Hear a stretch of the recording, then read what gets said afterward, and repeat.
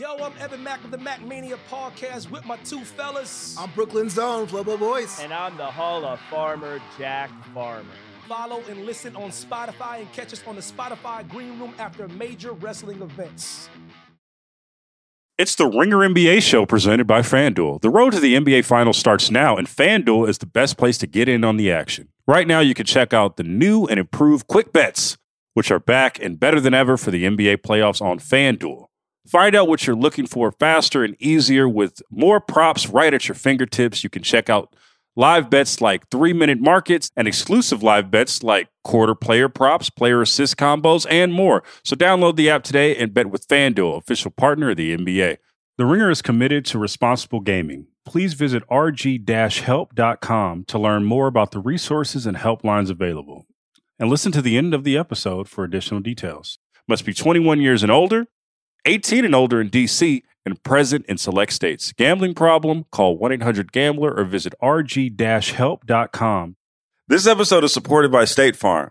Man, I remember when I first got into a car accident, it was pure frustration because I did not have State Farm.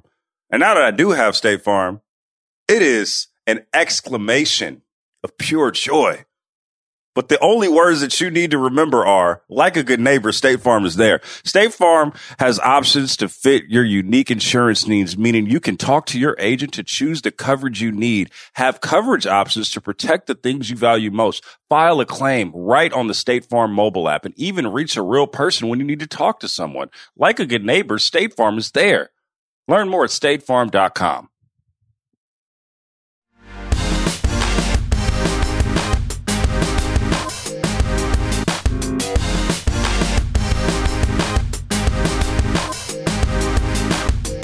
Hello and welcome to Group Chat. I am Justin Verrier. Joining me as always, Rob Mahoney, but a special guest in the third chair, the real OG Group Chatter over here, Chris Ryan. What's up, man? What's up, guys? It's good to see you.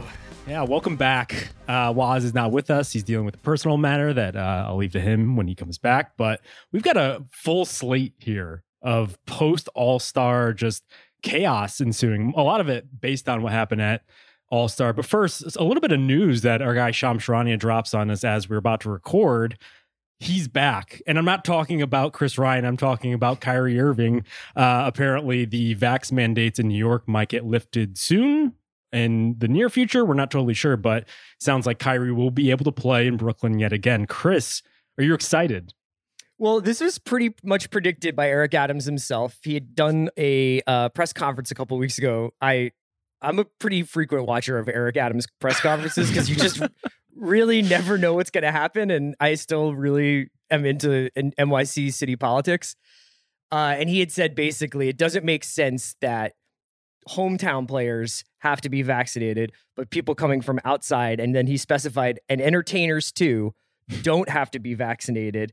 But he said, it does seem unfair to just like kind of not, he didn't put it in this way, but like almost reward Kyrie for his intransigence over this matter. And so he said he was struggling with it. But I think across the country right now, you're starting to see a lot of lifting of some of the restrictions and some of the mandates that we've been dealing with for the last couple of years. So I'll keep my personal feelings about Kyrie's decision-making to myself. But yeah, I mean, it looks like we'll get a full-strength Brooklyn Nets. And I do kind of wonder whether or not Sean Marks knew this at the trade deadline, kind of had an understanding of what his lineup might look like come playoff time. And because we've all been just like, well, what are you going to do when you have to go play a playoff series and Kyrie's only there 3 times? And it's just like, I think maybe Sean Marks had an inside line from City Hall that Kyrie was going to be available. Well, as a general rule, we should know that once Adam Silver starts talking about it publicly, the consensus has already been built. Like those channels have already been worked. The tea leaves have already been read. He is a guy who he does not get out in front of things. I'll put it that way. He is speaking to things that have already happened. Except when it comes to banning reporters from the locker room. He just seems to float those and then see what happens. Again, I think that one maybe more or less has already happened. That's neither here nor there. It's a great point. Well, I do want to talk about the basketball implications of this just pretty quickly here, because I guess this just means Kessler Edwards just won't have a starring role as he's had for the past couple of weeks. But I mean, the Nets are in serious jeopardy of falling into the play-in tournament, to the point where like Zach Cram is going to unveil our playoff odds tomorrow. And I believe the most likely scenario is that they are going to fall into the play-in tournament.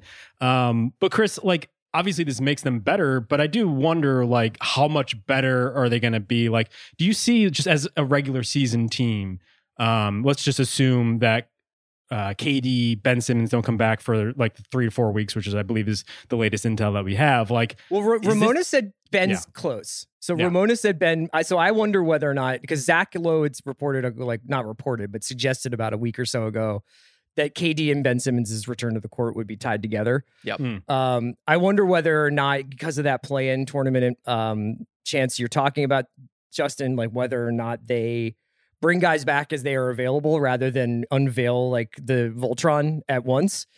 It gives me no end of joy to see the 2 preseason title like favorites in the play-in tournament. I guess that means the play-in tournament's working. And for as much as we lament like the regular season not mattering, it matters now, because now these guys have to play like the last 28 games or whatever. They have to play their asses off. Yeah, the one thing I'll say is I keep hearing people talk about how the Nets are better with Ben Simmons than James Harden.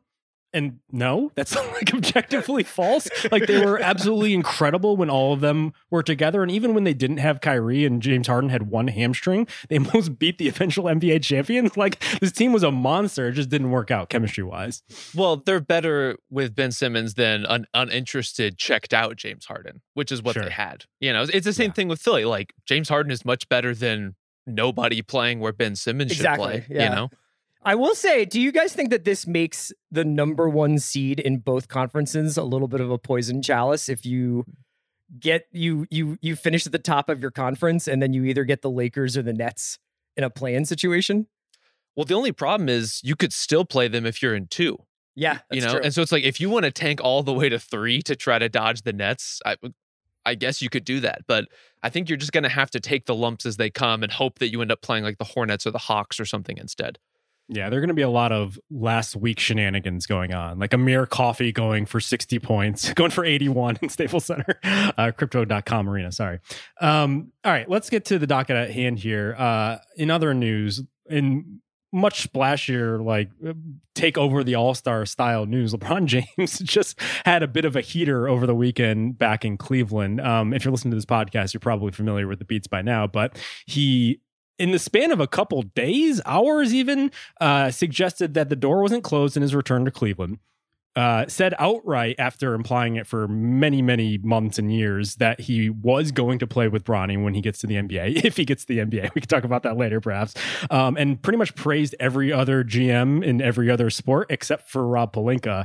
And there's been a lot of follow-ups after this, but my favorite came today from Bill Oram of The Athletic. And at one point in his piece, he writes, "The situation with the Lakers is tense enough that one source close to the Lakers likened it to the early days of a war." So Chris, I asked, does this feel like we're in the midst of Russia, Ukraine abroad or at our home right now? No, we're in year 2 of every LeBron team. Yeah. We've seen this TV show before. It's on syndication.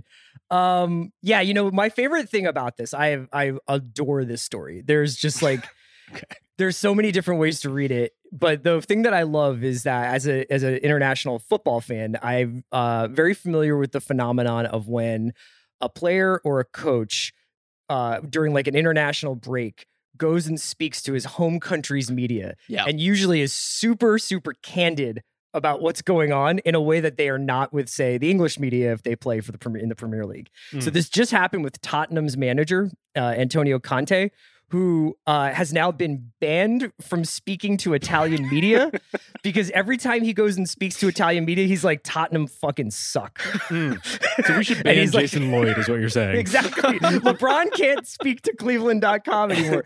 But I liked the idea that LeBron was doing this and in like this old fashioned way didn't think the news would travel back to Los Angeles. Yeah. You know, like that we wouldn't get our hands on this. Of course he knew that. Of course that was the point.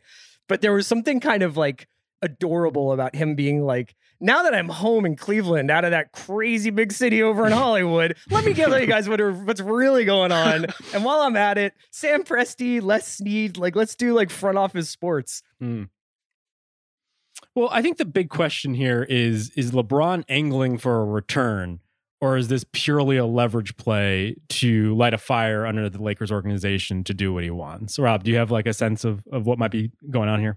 It seems more like the latter. I do think a Cleveland return in some form is in the cards at some point. I don't think it's imminent. I don't think he's really angling for that right now. To me, it's a lot more about what future picks are you going to trade over the summer? How are you going to resolve this Russell Westbrook situation? Basically prove to me that your franchise is worthy of me staying here is kind of the gauntlet that he's thrown on the table, and the gauntlet that he throws periodically, as Chris alluded to, pretty much at every stop. This is syndicated TV. This is comfort TV for guys like us who have been through these blog mines before. You know, I'm feeling weirdly sentimental about like the passive aggressive LeBron press conference, just because you feel the heat index climbing. Absolutely.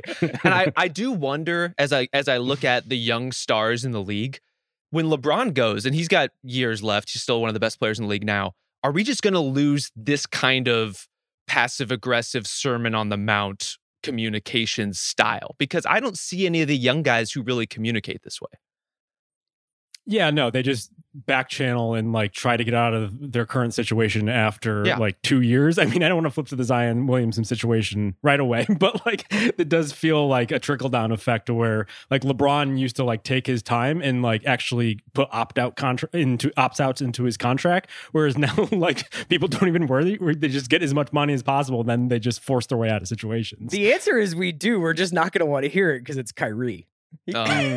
It's gonna be like we used to be on the Straight Talk Express, but now we're in InfoWars, and now it's like what leverage is like what international incident is Kyrie using as like a leverage to like get something else out of the Nets or wherever he winds up playing next. I just don't like the distinction between LeBron treating us like pawns and Kyrie telling us we're pawns. Yes. There's something a little too literal about Kyrie's approach, I think. No, Rob, you missed it. It's simpletons now. Oh, my mistake.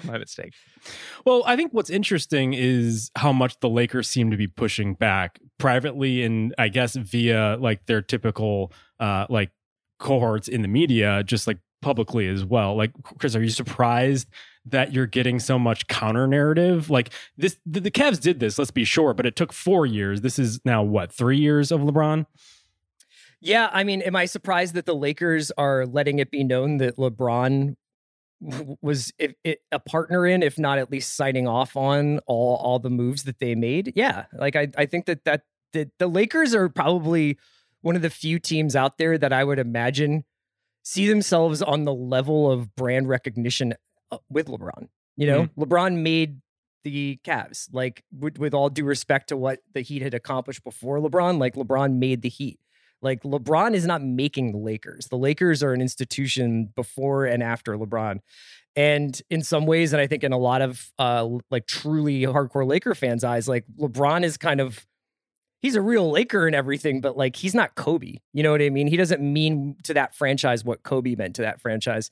And I'm sure, honestly, like I'm on like a couple of group threads with like some Laker fans. Like they're not particularly impressed with this. You know what I mean? Like for as much as they hate what the team is doing this year, I don't think they like the idea that LeBron's holding them hostage. It's kind of like the LeBron thing every time is he's like a roofer who does a bad job.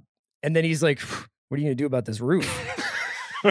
You know, he's like, I don't know who did this roof, but you got to fix this. And it's like, dude, it's your roof. Like, I don't know what to tell you.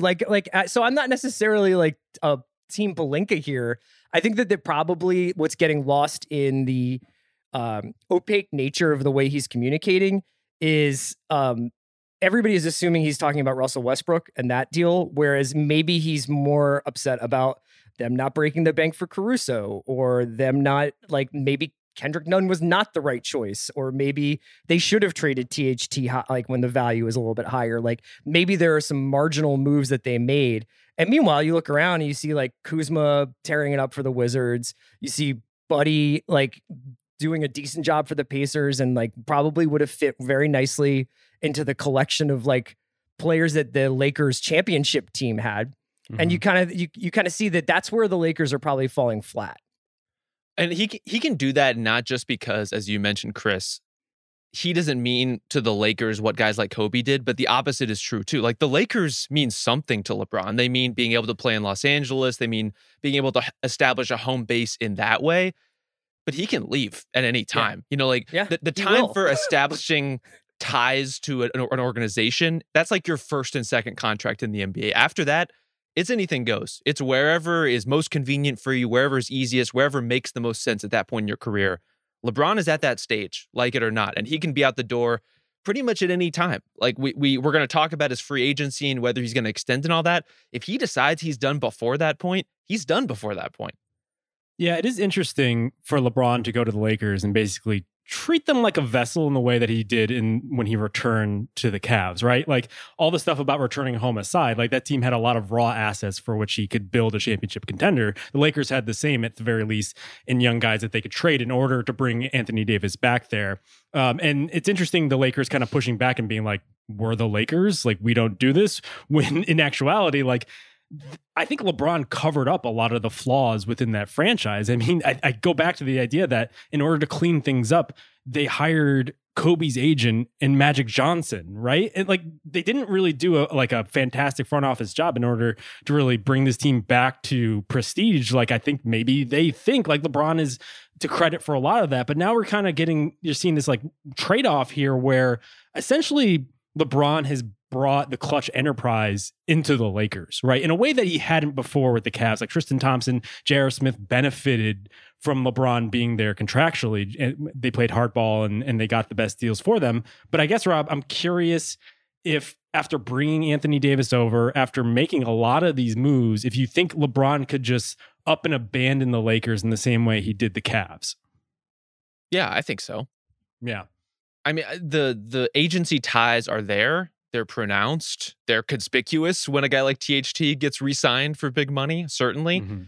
I don't think it's going to prevent him from going where he needs to go. You know, LeBron is not only just one of the most important figures in NBA history, but one of the most important figures in that agency's formation in history. If he decides, like, this isn't the right spot for him, I think that's just whatever he says goes. The thing about the Lakers is interesting, though, and whether they certainly act and operate as if they are different from these other organizations in catering to stars, in opening themselves up to that kind of control from an agency, from a superstar, from whatever powers that be. I'm not sure they really are. You know, they still invest in superstars as partners all the time and have throughout their recent history to varying degrees. It's just, you know, when the time comes, they'll also trade Shaq if they have to. Yeah. Right. Yeah. Honestly, I mean, like it's an interesting thought experiment to consider, like what this Lakers team would look like if Steve Ballmer owned them. You know, like what would the Lakers look like if they had the relationship to their luxury tax that the Clippers or the Nets do, where they're just like, yeah, you know what? While we have a championship window with one of the 2 or 3 greatest players of all time, like money is no object because we'll have 3 parades. We will mint yet another era of Lakers dominance. We will continue for another generation of two as like an internationally recognizable sports brand. So let's just break the bank.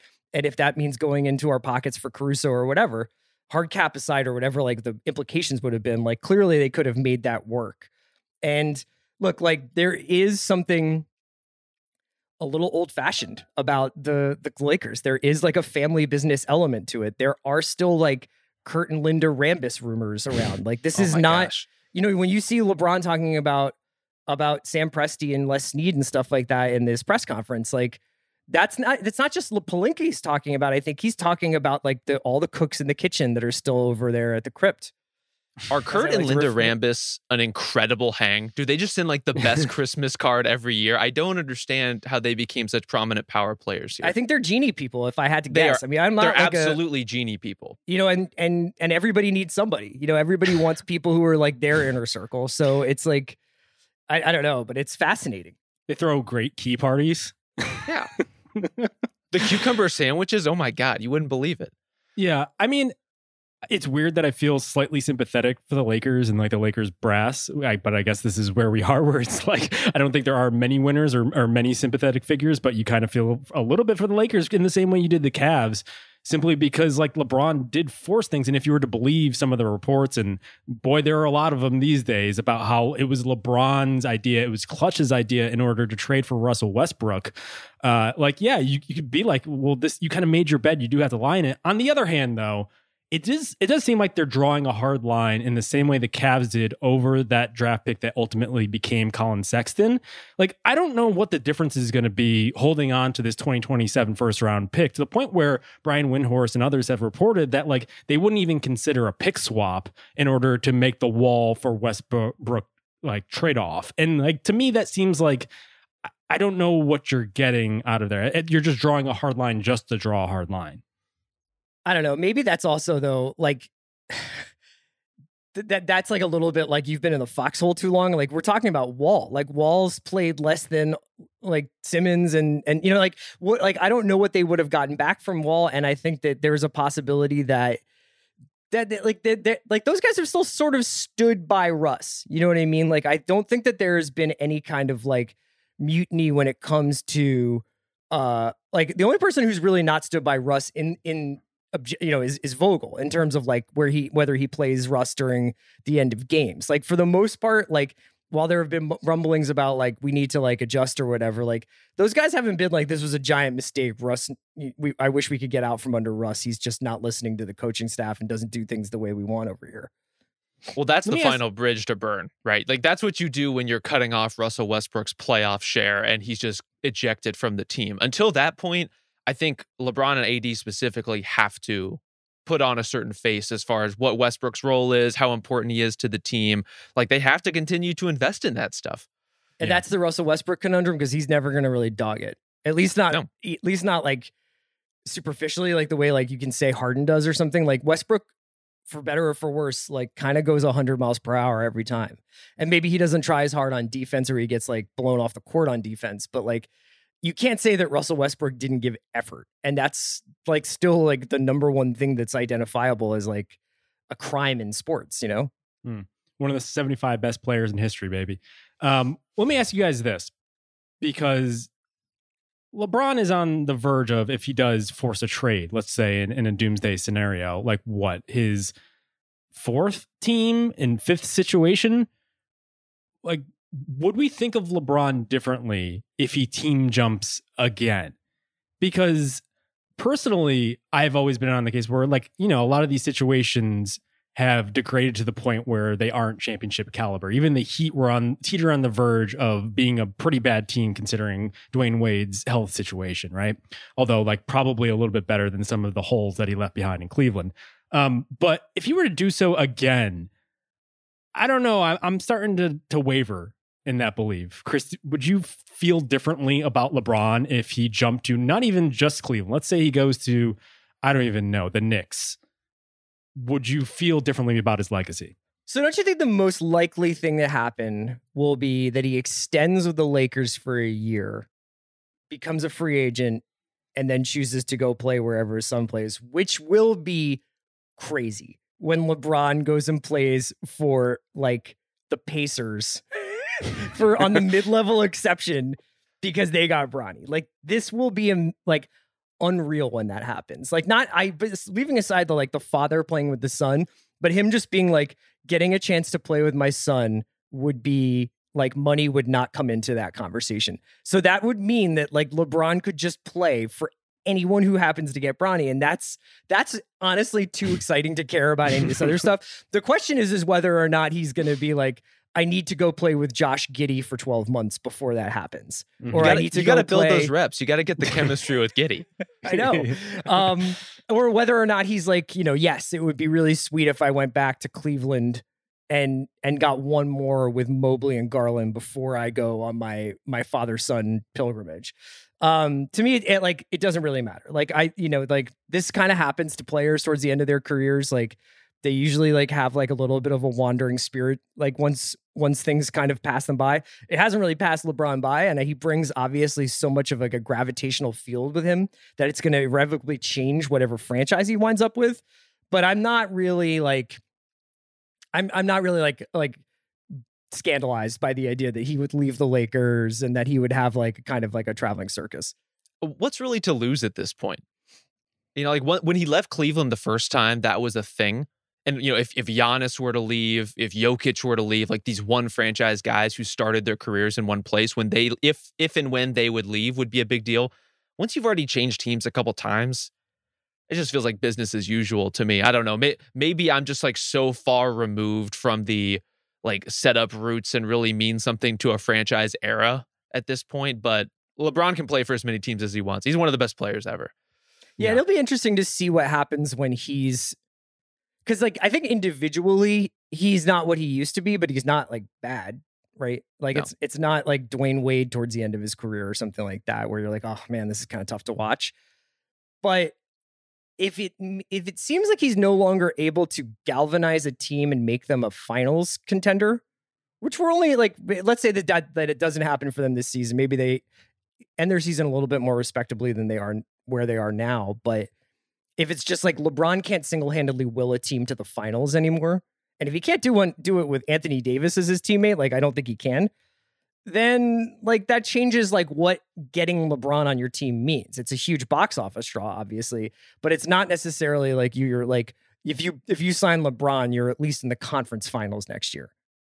Yeah. Are you gutting your team for 38, 39-year-old LeBron? And it's going to be an open question if that does happen, because LeBron, like we said, doesn't have these opt-outs. He actually signed an extension recently through the 2023, well, up until the 2023 offseason. So on August 4th, 2023, he's able to sign an extension again, but like because of his age and because of the way contracts work, he really can't get the same sort of levers that he used to. And so maybe he is stuck where he is. I guess the kind of a major button that he could be looming over is like whether or not to trade Anthony Davis. Like, do we think like he would ever get to that point, Rob? I can't imagine why. Like, what else do they have what would to you do, I gain guess, from is my that? question. This is the problem with like would LeBron eject conversation? Should he extend conversation? And ultimately, when we talk about the Lakers pick, why it gets so complicated is like they just don't have that many ways to get dramatically better over the next 2 years, other than pulling some of these levers. So I get why the AD conversation comes up. I just don't see any better fitting, more complementary player out there than Anthony Davis at this point. And when those two guys are on the floor together, they're still a really good team. They just have this Russell Westbrook-sized logjam that's really clogging things up. But if they can resolve that situation, trade one of those future picks for somebody who is better than John Wall, I think there's still a good team in here somewhere. Maybe not a championship team, but certainly a good one. Yeah, I just think Davis's injuries and his unavailability, and just the fact that he hasn't been able to take the reins in the way that LeBron had hoped for and had been messaging since Davis was traded for, contributes to this problem, right? I don't think Davis is the problem, but he definitely contributes to it. And if he's the only one to move, like I think LeBron's going to face a really interesting decision of whether or not to want to just like get rid of one of Clutch's like prime like assets here. I don't know if it's up to him. I think that there's like a lot of forces at work here. First of all, like if you're the Lakers, like LeBron gets traded before AD, right? That's the cold decision, right? Well, I mean, I'm sure you do it in concert with him, but like LeBron is closer to the end than AD is, and for all of AD's durability issues, like AD is still a unicorn. AD is still capable of like remarkable things on the floor. AD probably like with two, like why not, like if you're talking about going nuclear, go nuclear with like the unexpected option, right? Go do it where you trade LeBron to Oklahoma City for like all those picks and a couple of cap fillers. Like do something to like rebuild while AD's still in his prime. I think if you trade LeBron, then the trade request from Davis falls immediately. Like, I think that is where I mean, the Clutch I don't know. works. I don't know how much, like, does Clutch move collectively? Like, if they do, if so, like, all the power to them. But, like, maybe Clutch should have an NBA team then. It should just be like, here's the expansion team, the Clutch. You guys worry about this. Set up just Caymans, right? Just the mothership going to a new planet, set up shop, take it from there. That's right. This episode is supported by State Farm. Man, I remember when I first got into a car accident, it was pure frustration because I did not have State Farm. And now that I do have State Farm, it is an exclamation of pure joy. But the only words that you need to remember are, like a good neighbor, State Farm is there. State Farm has options to fit your unique insurance needs, meaning you can talk to your agent to choose the coverage you need, have coverage options to protect the things you value most, file a claim right on the State Farm mobile app, and even reach a real person when you need to talk to someone. Like a good neighbor, State Farm is there. Learn more at statefarm.com. This episode is brought to you by Arby's. It's 3 p.m. and dinner is still hours to come. Maybe lunch didn't quite hit the spot. That's where the new 2 for $5 chicken wraps from Arby's come in. Available in ranch, barbecue, and honey mustard. They're perfect for the afternoon snack attack or as an add-on to your meal. Arby's 2 for $5 chicken wraps are here for a limited time at participating locations. Visit an Arby's near you or order ahead on the Arby's app. This episode is brought to you by Visible Wireless. Want a wireless provider that always brings its A game? Switch to Visible, the wireless company that makes wireless visible. Get a one-line plan with unlimited 5G data powered by Verizon as low as $25 a month, every month, taxes and fees included. And as if that wasn't already a huge win, you could use promo code RINGER20 to receive $20 off your first month, just for listening to us talk about basketball. Not bad, right? You don't need more than one line of wireless to save. Just switch to Visible at visible.com and use promo code RINGER20 for data management practices and additional terms. Visit visible.com. The Visible monthly rate is $25 per month. All right, well, let's turn now to Anthony Davis's old team, which is dealing with similar problems with a player who is way earlier in his contract. Zion Williamson has become officially a bit of an issue for the New Orleans Pelicans to the point where... officially a bit. You're like a BBC broadcaster being like a spot of weather over London and it's like cyclones hitting, like... So the big event, I guess, was CJ McCollum revealing to TNT over the All-Star break that he hadn't talked to Williamson yet. And it's been it's been at least a week or two. So you'd expect at least hey, welcome to the team text message. Doesn't take that much. And so that kind of set off a trickle-down effect where a lot of people were weighing in, including JJ Redick, his former teammate, who, as Scott Kushner of NOLA.com mentioned, is probably the last person you expect to critique Zion, considering he is a Duke alum, as well as Zion is a CAA member and very much in the anti-David Griffin camp. So, if he is attacking Zion and calling him a detached teammate, I think there are some issues here. Well, plus Zion's a friend of the pod. As someone who's appeared on JJ Redick's podcast, isn't there a sacred oath against us bashing Chris Ryan behind his back, for example? Right. We would never do that to Waz. Let's start here, Chris. How big of a deal is this? I think it's really big. I didn't think it was, and now I do. I think it's really big. First of all, because of my BBC intro. No, well, I just think, first of all, we're on the precipice of this guy's career going up in smoke. So between whatever's going on with his foot, his vanishing act, honestly, and you can get into whether or not it's old fashioned for injured players to still be around the team, but I think it's all part of a larger picture with Zion, which is just what's going on with this guy? Does he want to, maybe he doesn't want to be in New Orleans, but he's in risk of his career is on the line here now. I think and it's very, very rare to see ex-players like this, somebody so immediately ex like JJ, who's still within the realm of you could bring JJ off the street for a playoff run. He's still in locker rooms kind of guy. I don't feel like JJ would have said what he said without kind of running it by some of the people in New Orleans, players, people. I just don't feel like he would just throw a Molotov cocktail like that if he didn't think that it would be okay with other people, honestly. Because I know he's on First Take, but JJ's good. JJ doesn't have to get into the middle of a huge firestorm over this. So obviously, I think there's some truth to what he was saying. I think that there's some truth to look, putting aside Zion being hurt, putting aside whether or not he wants to be in New Orleans, putting aside whether or not he and David Griffin get along, because JJ and David Griffin don't get along. There's just obviously a code of conduct among NBA players that's text a guy when he gets traded to your team.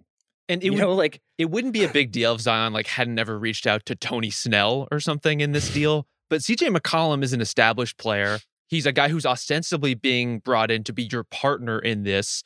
He's also the president of the Players Association. This is a guy with clout who moves stuff around. it just seemed weird. It seems conspicuous in a way that some of the other Zion stuff didn't, to your point, Chris, where like this is a small thing. And I mean, who am I kidding? We love to make mountains of molehills in NBA media. It's kind of what we do. But this feels like a thing. This feels like a player who is uniquely disconnected from the team he's supposed to be, if not playing for, certainly like kind of reporting to work for, involved in. Like there are ways you can be involved with an organization without even being around, even if you're off rehabbing on your own, even if you're off seeing your own doctors. All that stuff is totally understandable in the modern NBA. But you can't text your new teammate. You can't reach out in any capacity as an ambassador for the organization to do anything at all, especially when you're not on the court, especially in knowing you're not going to be with that guy in practice. That seems to exacerbate it to me, if anything. Yeah, I mean, it went from like, oh, is this guy going to have like a kind of injury-laden, maybe like Embiid's first few years where it's like, oh, we're not sure if his body's going to hold up, but like, man, when he's on the floor, it's really a miracle. It's amazing to watch. To like, I don't know, is this like Fultz territory? You know, like I don't really know what's going on, but like obviously nobody knows what's going on because Zion is not doing what LeBron does, which is like LeBron like holds court and talks about like what's happening and what's on his mind and like how he's feeling about stuff. Now, obviously LeBron's 40 and Zion's in his early 20s, but there's so many like different permutations of what could happen from here where you have to start to wonder whether or not this will be a revolutionary moment in NBA history if this guy does not sign his extension. If it's so bad for him, right? Because so he's due his max deal, this summer, right? You can sign an extension this summer, yeah. And let's say the Pelicans are like, well, we don't want to go all in on that, right? Because what have you showed us? Like you've barely been able to stay on the court for the first 3 years of your career. If they start hedging a little bit, like does Zion take that as like, well, then why would I, I'm a number one pick. Like I should obviously be here. I should be paid like it. I mean, we could see some like really truly like kind of paradigm shifting stuff happening with Zion's career that could impact like the years to come for the NBA. I mean, we had talked about it with like, oh, what if Luka gets like a little annoyed about like Dallas is not bringing guys in around him?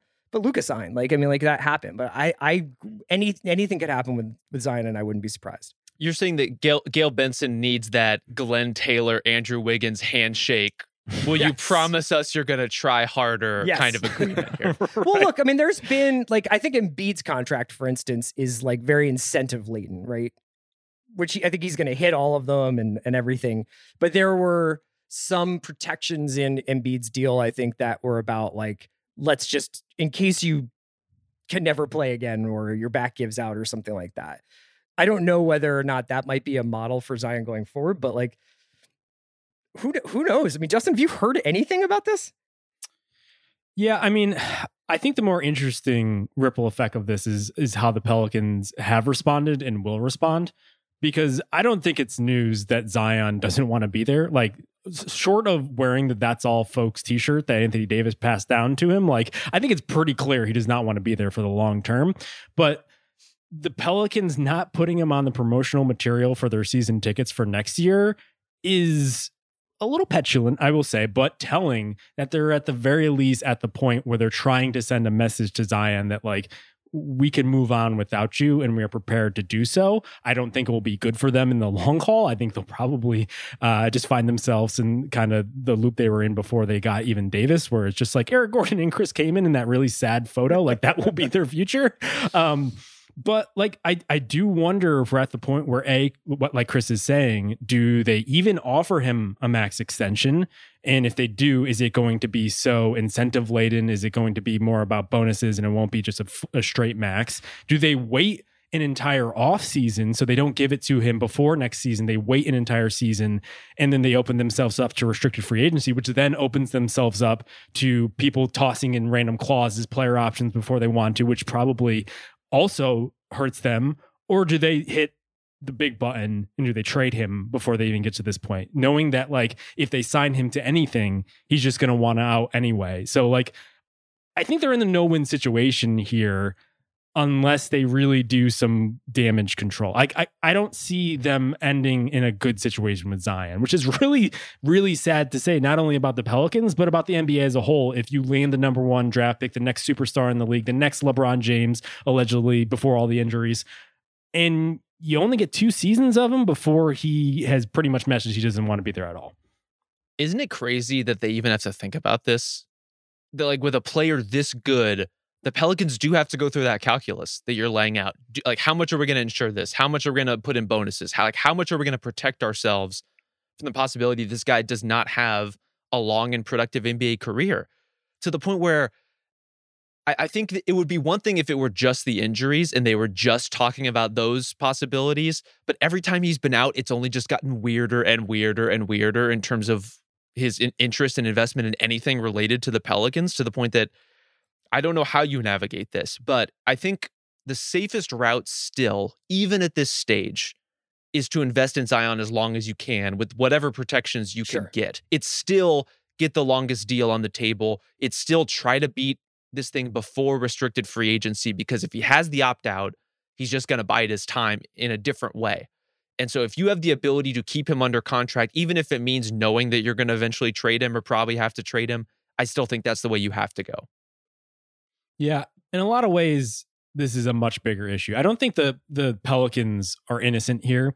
I think the hiring of Stan Van Gundy was a catastrophe, and that's totally on David Griffin. Like, the players there were talking as if they had just been through a war. Like, they had been through this shit where Josh Hart was admitting, like, I didn't like playing basketball. And a year later, he's playing under Willie Green and basically, like, showing up after he'd been traded to the game, to a Pelicans game with, like, teammates' jerseys Brandon Ingram on. jersey on. Yeah. Right. Like, and I wonder how much that contributed just to the overall just malaise and just, like, how shitty the situation Zion has become. But I do think something is broken here. And I do wonder if this is really a tipping point just for players asking out in general. Because, like, we just went through the whole Ben Simmons scenario, and this is way worse than Ben Simmons. Like, Zion hasn't played in an entire year. He's only played 2 of the seasons he's been available for. And, like, while he's been great when he's on the court, like, he's basically just holding a team hostage based on preferences at this point. Well, it's also just a bigger deal because he means more to the Pelicans than almost any other star means to their team in the league. Like, he is their hope. This isn't Simmons wanting to leave. It's like Simmons and Embiid both deciding they want to leave at the same time. Not because Zion's as good as both those guys combined, but, like, they need him. They need him to go anywhere right now. And it was like, it was kind of a miracle that, well, not a miracle, but it was against all odds that they got him, that they got lucky enough to replace one franchise player with another. It was pretty amazing that they were able to pair him with somebody as good as Ingram. And shout out to Ingram, man. Like, it's been pretty crappy there for the last couple of seasons, and he's still playing his ass off. Like, you know, like, and I think Willie Green is a good coach, like, considering everything that team has had to deal with and all the turnover. Like, they're not good, but they aren't as bad as I thought they were going to be without Zion and with, like, the roster that they had. And yeah, like, am I wrong in saying no one has actually, like, seen him? Like, have you guys seen a picture of Zion from, like, the last 6 months? No, he disappeared at one point to Portland to rehab, which was an interesting choice. Is that a Nike thing? Is that, like, I assume so. And I think in February was the last update we had, but no, I don't think anyone's seen him since. Maybe he was scouting CJ McCollum. Like, that was, like, this part of the long play, you know? They sent him on advance. They're just cramming Zion into those little scout seats in the crowd. Yeah. He actually did text them, but he had to delete all his texts and throw away his phone. Yeah. Well, let me ask you this before we just flip to our last section here.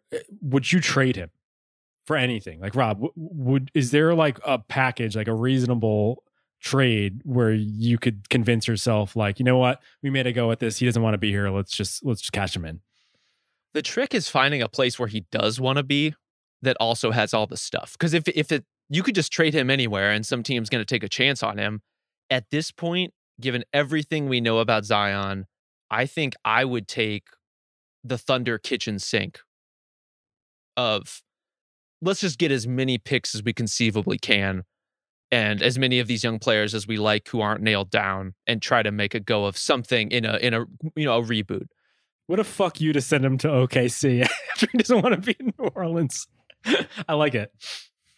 I would probably hold on to him until the last possible second. I would probably hold on to him to when it's basically what happened with the Sixers and Fultz, where it's just like you cannot give up on a number one pick until basically. I mean, and Fultz was playing decently before his knee injury and everything, but like you just basically can't afford to see a number one pick go to another team and make you pay for it. Right. Well, he's also not a guy you trade for like a fringe all-star and 2 future firsts. Like it's got to be a bowl me over, amazing return package, even at this stage, because there's still so much to like and build around in how he plays when he plays. Just will he play for the Pelicans for the foreseeable future? That's the big variable. All right, let's flip to a little bit more positivity here. We're going to look ahead to the second half. Starts tomorrow, Thursday. We are going to run through what we're looking forward to in the second half of the season. Rob, why don't you start first? Because I think yours is the most optimistic of the bunch. Well, I was going to say second half in heavy air quotes. There's like 20 to 25 games left at this point. Unofficial second half, yeah. My big question is, can Luka Doncic be a one-man playoff spoiler? And I say one man somewhat facetiously because the model that Dallas has working right now, and really the reason they were that you could justify the Kristaps Porzingis trade, is a time-tested model of superstar offensive creator, high-level defense. Those models have had a lot of success, at least advancing in the playoffs. Maybe not contending, maybe not going all the way, but that's a model that can bounce some really good teams out of there. And Luka is a player who, if not for basically a legendary performance from Kawhi Leonard, would have already been to the second round by now. That makes me a little concerned for some of these other teams that could play the Mavs, especially in the first round. Like I'm looking at Utah at 4 and thinking if Dallas is 5, the Jazz are in real trouble. Mm-hmm. That is a matchup they should want absolutely nothing to do with. And some of that starts with just the way Luka's play has come on over the course of the season. As Mark Cuban has said, as he's gotten in shape, as he's, sharpened his intellect. I think he said he's street smart. He's smart, like in street smart, not in, Harvard MBA grad smart. I don't know what any of that means. But he is in better shape. He's playing incredible basketball. The last 4 games leading into the All-Star break was averaging 42 points, 12 rebounds, 7 assists. That'll do. That's pretty good. Embiid-esque. Embiid-esque, you could say. Right. So I think the Mavs have a very interesting case as a playoff opponent for some of these teams in the first round. They need to prove a few things over these last 20 games, but I kind of like where they are just as a team that could just ruin somebody's season. I really want to see if this defense is real in the playoffs. And like, if it is, like, I take my hat off to Kidd and everything. Like that is an incredible turnaround. And I don't really materially see personnel wise, it's not like they like radically changed what they were doing, but he obviously figured out a way to get a very, very, very workable defense in there, which is like not something I ever thought I would be saying about the Mavericks in the next couple of years. Yeah, Rob, do you want to apologize to Jason Kidd quickly? I will apologize. Does Carlisle just not coach defense then? Like what does that mean? Well, over the last 5 years especially, Carlisle just leaned more and more into offense. I think in the way that as we all get older in life, we just are saying, fuck it, I'm just going to do the things I love. Yeah. And Rick Carlisle loves offense. He loves small scoring guards. He loves offense. And he loved, prioritizing in his rotations, guys who could score, guys who could space over guys who could guard their position. And I think what you have now in Dallas is a case top to bottom. Luka sometimes included, I would say largely on the fence, of guys who can just be solid where they are, be solid in their assignments. Some guys are a little overtaxed. Dorian Finney-Smith is asked to guard incredible offensive players when he's just a very versatile defender. So he gets a wide variety of those guys, but their defense has been really good and really good in ways that's habit building, not, oh, we brought in the defensive player of the year. Now we have a good defense because he's propping us up. It's it's cohesive. It is balanced across the roster. The question is, now that they're playing so much smaller all the time, can they defensive rebound the way they need to? Can they do all these size-related things that a guy like Kristaps Porzingis, for as much of an asterisk as you want to put on him as a 7'3" guy who's not really 7'3", he still was much bigger than Maxi Kleber and Dwight Powell and Dorian Finney-Smith. Yeah, it'll be interesting to see if the Mavs can overtake the Jazz to become the 4 seed. Definitely trending in different directions. One going one way, one going the other way. Chris, do you want to go with yours? Yeah, so I wanted to do the Harden-Simmons thing, but I wanted to look at it from a different angle, which is, does this really matter? I obviously will be intently watching like every Sixers game here on out. I'll probably watch as much Nets as I can. It's going to be the most fascinating tactical chemistry experiment in the NBA, probably, with a lot of teams at the top of these conferences, more or less set in their ways. But, looking back over the recent history of the league, at least, like you go back to like the Mutombo trade in 2001 to the Sixers, Rashid to the Pistons, maybe Marc Gasol to Toronto, but like midseason trades don't really swing conference finals or finals that often. Like these are not necessarily like ready to bake ideas when you bring in significant additions to a roster in the middle of the season. And we're seeing this with two powerhouses in the Eastern Conference. These guys are not role players. Like Simmons and Harden are very, very special, unique talents in their own way. So I'm kind of curious to see whether or not this actually changes anything, and whether or not almost everybody you talk to is just like, yeah, you know what, Nick, till I see otherwise, it's Milwaukee. Yeah. And then I think there's a growing contingent of people being like, man, like Miami is this good and their best 5 players have only played an hour together this season. Like when they get healthy, it's over. Then you've got like bullish Boston people or bullish Chicago people or bullish Cleveland people or whatever. I'm kind of wondering whether or not this is going to be more of a dress rehearsal for next season for the Sixers and the Nets, and whether we're going to see that continuity is really the key here in the home stretch and in the playoffs. Because it's like Doc's good, but I don't know if Doc can draw up a new offense for the Sixers, and I think that's what's going to need to happen. Well, the good news is James Harden is kind of his own offense sometimes, like it or not. For sure. And if he staggers them, like it's very intoxicating to imagine like an Embiid Harden team, an Embiid team, and a Harden team that he can play around with.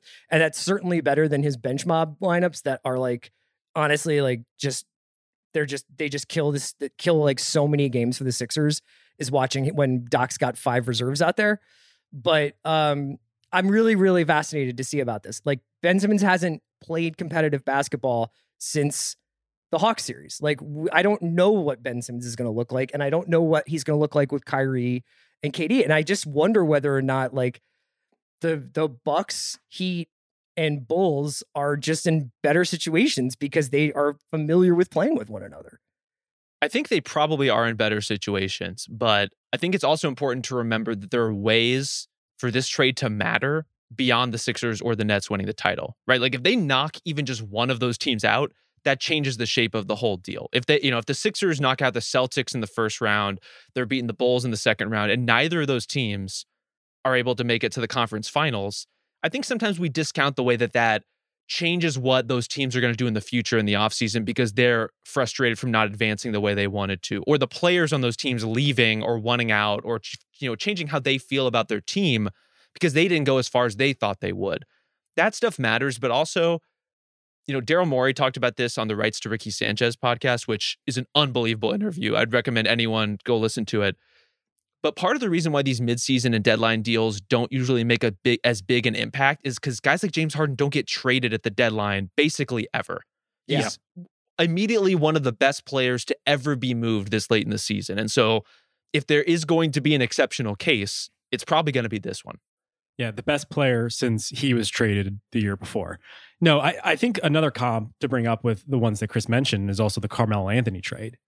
Kind of as a counterpoint to this, because in doing so, the Knicks completely gutted their roster to the point where it was like Melo and Amari and like not much else to play with, and especially for that season going forward. I think the difference with the Sixers is they managed to retain most of the good things that they already had. They have a lot around them. And so this isn't a complete gut job where it's just going to be Embiid and Harden against the world. And if one of them gets hurt, it's like pretty much playing through Paul Reed, right? Like they have Maxey, they have Thibault, they have a title core like role player situation around them, and so I think it's going to be a little bit easier to Willie pick up and go. Stein now, You're right? Yeah, that 10 days is really going to pay off. But I've said this before. I don't want to get to it again. I am a little concerned, especially because of how dominant Embiid has been and how much he's established himself in the MVP conversation, how much he's going to willingly cede power and shots and everything that comes along with being a superstar to Harden. That's my biggest concern, not exactly the X's and O's on the court. All right, you want to go with mine real quickly here? I have the. Let me set you up, man. Yeah, Justin. Yeah. Tell us yours.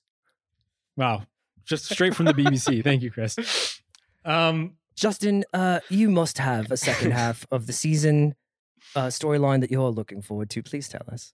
Right. So Chris Paul, you wouldn't know it from watching the All-Star game because he played in it, surprisingly enough.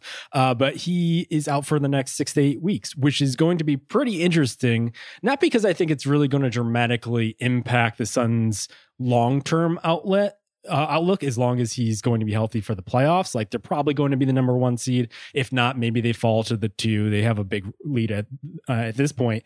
I'm more interested in them because so much of their success has been credited to Chris Paul. And I kind of want to figure out how much credit he does deserve. I mean, Rob, we talked about this in the MVP conversation and just all NBA with Bill. Like, you want to credit Chris with all the good things that are happening, but at the same time, you don't want to diminish like the progress Booker's made and DeAndre Ayton's made. And so I really want a sample without Chris Paul because he's only missed 4 games up until this point in Phoenix. And I want to know, like, how good is Booker? And in particular, I want to know if DeAndre Ayton really is a max player, because I think that is going to be a big decision they're going to have regardless of what happens in the playoffs. And I think probably a franchise altering one going forward in terms of like turning the page to the next generation after Paul leaves. It is a vision of the future, right? In that way. The question is like, how much is Monty Williams really going to allow DeAndre Ayton, for example, to do differently, knowing that he's just going to have to squeeze right back into his role once Chris Paul gets back. So I'm not sure it's going to be dramatically different in terms of execution. I'm not even totally sold that we're going to be able to judge these guys in this situation as like a Chris Paul-less void, considering the train is already built and on the tracks. And now it's just like, can Devin Booker shovel enough coal into the engine to keep it running? Which I think he is more than capable of doing. But that team is just so fully functional, so well established, so well grooved in how they operate. Chris Paul is obviously what elevates them, what's going to make them great in the playoffs and really enhance their ability to combat some of the best teams in the league. But for 20 games of regular season basketball, I kind of think they're still going to be dominant. Yeah, I agree. The thing that's the most impressive to me about the Suns is like the night-to-night basis stuff.